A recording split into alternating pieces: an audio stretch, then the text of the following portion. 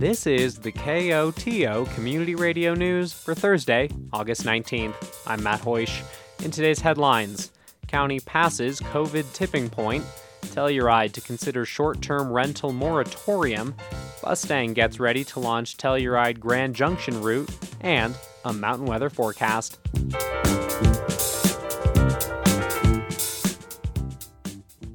When it comes to the spread of COVID-19, San Miguel County Public Health Director Grace Franklin says the region is past a tipping point. Things are not as good as they were a few months ago, and it's really hard to grapple with that because we have been doing so well. Franklin spoke on KOTO on Thursday.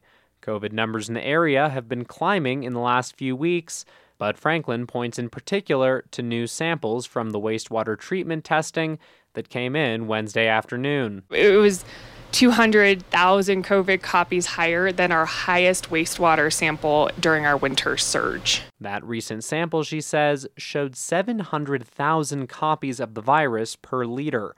A good number to aim for, Franklin notes, would be up to 30,000. So we don't want to get stuck on a one number piece, but the trend overall really has put us back into that winter surge disease burden through the wastewater data, which we know gives a better surveillance understanding of what's going on, since we can't test everybody, and not everybody wants to get a test. On top of that local prevalence, increased cases across the state, Franklin explains, are also putting pressure on the healthcare system. We've had some regional partners that have had to shut down elective surgeries because of outbreaks within their staffing. Plus, she notes, there's pressure from healthcare staff fatigue. The break that many have gotten, at least mentally over the summer, did not occur for a lot of these people on the front lines. And so staffing, not only from a disease containment side, but also from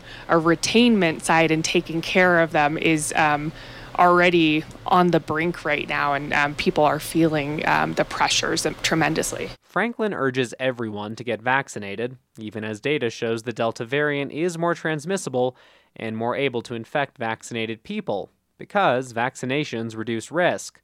Still, the virus, she says, is tricky. We have seen hospitalizations and we have seen deaths for those that have been infected with COVID that have gotten vaccinated.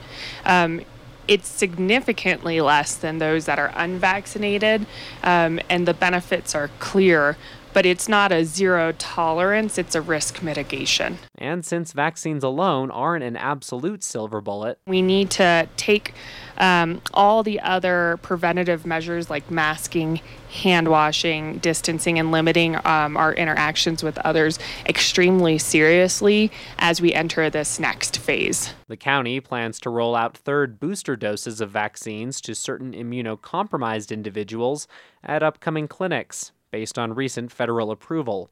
On Wednesday, the Biden administration also announced plans to seek approval for booster doses for the general public, based on data showing there may be waning vaccine effectiveness over time, and the vaccines may not be as strong against new variants.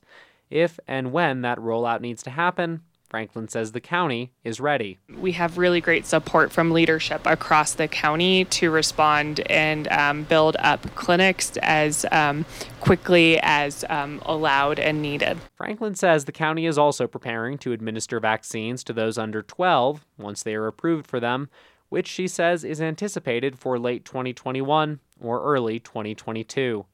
As all this plays out, the region is also preparing for two large events that will bring thousands of people to the area, the Telluride Film Festival and the Blues and Brews Festival. Franklin says she is in contact with both events and discussing how to layer on protective measures to reduce risk. Both events, she adds, are using what she calls the national gold standard for large events, requiring vaccination or a negative test result. Which is a huge step forward, and I commend them for that. I think that as we move forward, we're going to just have to respond to the time at hand, but the goal overall is keeping things moving, keeping things open, and making it as safe as possible so people can make those decisions and be able to mitigate some risks. The key steps now, Franklin notes, are to get vaccinated, wear masks in indoor public spaces, and stay home if you feel sick. Telluride Town Council will consider a moratorium on issuing new short-term rental licenses at their next regularly scheduled meeting this Tuesday. The last-minute addition to the agenda came out of a council retreat on Thursday looking at housing solutions.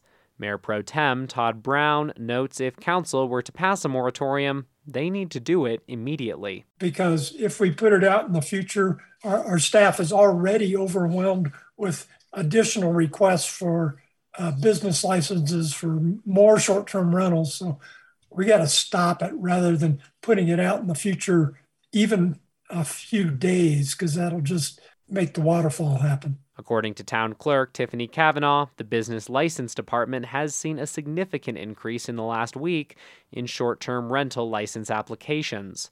A public gathering last week brought together members of the community to discuss a separate proposal to limit short-term rental licenses. While many attendees disagreed on whether to support that proposal, many agreed with putting a pause on new licenses. And council is taking note. Here's council member Geneva Shawnette. I think that when, an unprecedented meeting happens amongst the community of people who vehemently disagree with each other on an issue, and they all agree on this one thing and ask us to do it immediately, that we should do that. Council directed town attorney Kevin Geiger to draw up language for a moratorium for them to consider. Geiger notes an ordinance for a moratorium would require readings at 2 meetings. However, a majority of council also says they would be interested in passing a moratorium as an emergency ordinance with 1 reading. Geiger, however, says he needs to do some research around that quicker avenue before they consider the issue at their meeting on Tuesday, August 24th. If the moratorium passes, Telluride would join multiple other Colorado mountain towns, including Crested Butte and Steamboat Springs, that recently put a pause button on new short-term rental expansion. During their retreat, council also discussed other measures to reduce local housing strains. For the second time in less than a year, they considered temporarily allowing winter camping in Town Park. But this time around, the discussion quickly turned to allowing 10 RV camping spots in the Town Park parking lot rather than the campground, since it would be closer to restroom and shower facilities and easier to plow. Here's Councilmember Jessie Ray Arguelles. If town staff can make it work and we can pencil it out so we're not losing money, I'm for this, because I think we need all the additional beds we can have right now to help guarantee employees for the winter and the stores and businesses that are needing them. Concerns include the ability to provide electricity and water and wastewater services. Council directed staff to look into the logistics of utilities and management.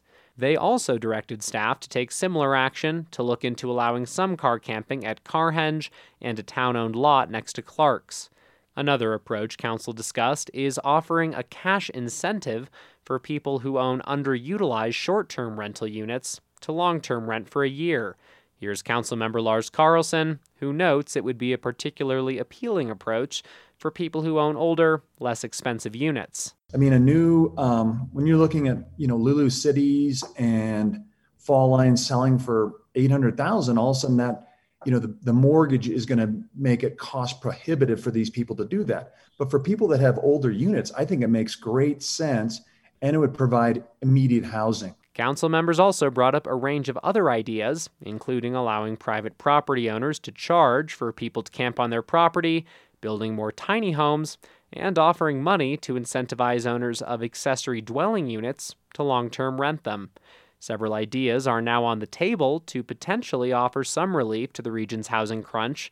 In the coming weeks, time will tell if any of them become a reality. Folks in and around Telluride looking to get out of the region will soon have another public transit option to roam the state. Bustang Outrider is getting ready to launch a new route between Telluride and Grand Junction on weekdays. Pam Cook is the Director of Operations for Co-West Transportation, which will be running the route for the Colorado Department of Transportation. She says the trip is based around people who need medical care. And it's not just that, but because of that, we have this layover in Grand Junction. So we will be going from Telluride to Grand Junction will stop at St. Mary's Hospital twice a day, the Veterans Hospital twice a day, and then also the airport up there. And then there's about a 5-hour layover. So say somebody's got an appointment with the Veterans Hospital, the goal is to get them down there, let them have that appointment, and then bring them home. Buses will leave Telluride at 7:20 a.m. and arrive in Grand Junction a little after 10 a.m.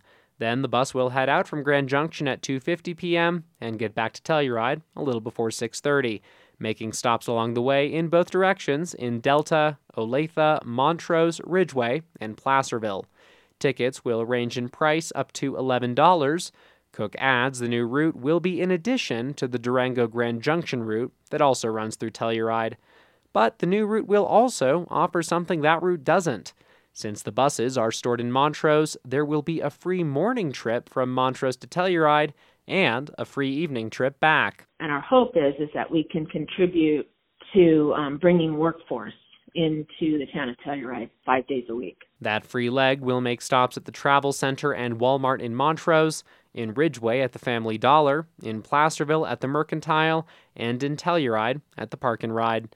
It will head out from Montrose at 5:45 a.m. and reach Telluride around 7 a.m. and depart Telluride around 6:20 p.m. to get back to Montrose around 7:30 p.m. And since it's the same bus doing the Grand Junction trip, it will be a larger vehicle with amenities. So they have Wi-Fi, they're very comfortable, bathrooms. Cook anticipates the new route will begin running sometime in the next few weeks. It's just waiting on paperwork and buses. So the buses are in Denver. They've been wrapped, putting Wi-Fi in them. So we're just waiting on them to be inspected and released to us, and then we'll start operating. Anyone who wants to learn more about the upcoming Telluride Grand Junction Bustang route can call Co West at 970-728-6000. The Jack Hadley Band, a Denver blues trio, will headline the 2021 Ridgeway Riverfest, a celebration of the Uncompahgre River and river recreation, later this month. River races during the festival will also allow nautical competitors to race homemade and inflatable crafts, as well as rubber ducks, down the Uncompahgre River for prizes and glory. There will also be a silent auction, as well as food from Double Barrel Taco and Mountain Country Barbecue, and drinks from the liquor store and Colorado Boy Pub and Brewery. Plus, a watershed learning center where representatives from several natural resource agencies and nonprofits will share information and activities. The 14th annual Ridgeway Riverfest will take place Saturday, August 28th at Rollins Park in Ridgeway from 10 a.m. to 6 p.m. More information is available at ridgewayriverfest.org. A stretch of Interstate 70 in Glenwood Canyon remains closed after the Colorado Department of Transportation preemptively shut it down on Wednesday out of an abundance of caution following a flash flood warning. I-70 opened less than a week ago following a separate closure due to mudslides. While there have been no further mudslides in the region, there has been heavy rain. CDOT says the current closure will remain in place due to an unusually high uncertainty with the weather forecast, and they will determine if it is safe to reopen when the weather clears up. Senator John Hickenlooper says he tested positive for COVID-19 after experiencing mild symptoms. Hickenlooper is one of 3 vaccinated U.S. senators who have announced breakthrough cases of the virus on Thursday. He says he is feeling better and will isolate. He credits the vaccine for limiting his symptoms. He is also urging Coloradans to get booster shots when they become available. Governor Jared Polis is pleading with parents upset with mask policies at their schools not to resort to threats or violence over the issue during the pandemic. It's okay to be disappointed. It's okay to voice your viewpoint, but it's also critical that we maintain civility and respect for those whom we disagree with, regardless of your opinions and regardless of the decision of your district. Tensions over mask policies have led to heightened police presence at some Colorado schools. Violent altercations have been reported in other states. Many Colorado districts are requiring masks this school year based on a recommendation from the CDC. But Polis is not initiating any statewide mandate. Meanwhile, on Thursday, state lawmakers met to discuss how to spend hundreds of millions of federal coronavirus relief dollars on housing assistance programs. The months-long process kicks off when many Coloradans are struggling with housing. In resort towns, a lack of housing and high rent is contributing to worker shortages, and federal rules protecting people from evictions are expiring if virus cases drop below a certain threshold in some counties. Lawmakers expect to start voting on how to distribute the housing funds in January. The National Weather Service forecast for the western San Juans calls for showers and thunderstorms tonight with a low around 40 degrees. Friday should be cloudy with a chance of showers and thunderstorms and a high near 60. Friday night, expect clear skies with a low in the mid-40s. Saturday calls for mostly sunny skies with a high in the mid-60s and a 20% chance of showers and thunderstorms. Saturday night should be mostly clear with a low around 50 degrees and a 20% chance of showers and thunderstorms. This has been the news for Thursday, August 19th. Thanks for listening. If you have a story idea or news tip, call the news team at 728-3206. And now, personal commentaries. Hey Coda listeners, do you love your community? Do you want to help make it better? If you do, help Tri-County Health Network and other local nonprofits improve their services by telling us what our community needs to thrive. Fill out the 2021 Community Health Needs Assessment, which is a regional survey designed to better understand the needs of people who live and work in our community. You'll also get a $5 gift card for filling it out. Go to tchnetwork.org/health-survey or find TCH Network staff at local farmers markets and community events. Help make our community happier and healthier and fill out the survey today. I'd like to invite you to the first annual Amplify Adaptive event to raise awareness and dollars for Telluride Adaptive Sports Program. The first annual Amplify Adaptive event will be Wednesday, August 25th from 5 to 9 p.m., featuring live music from L'Avalanche, a local favorite. Admission will be by donation, whatever you're inspired to give, with 100% of the door going to Telluride Adaptive Sports Program. The pandemic has limited recent fundraising, so it's time to amplify Adaptive. Suggested minimum donation at the door of $5. Bar sales will benefit the Telluride Arts District. This event is being brought to you by Nova Home Loans and Land Title. Opinions broadcast over KOTO are those of the speakers. You are also invited to express your views after the news or on Access each weekday at around 4 p.m. If you'd like to comment, please contact a staff person here at KOTO. We encourage you to speak out on important public issues.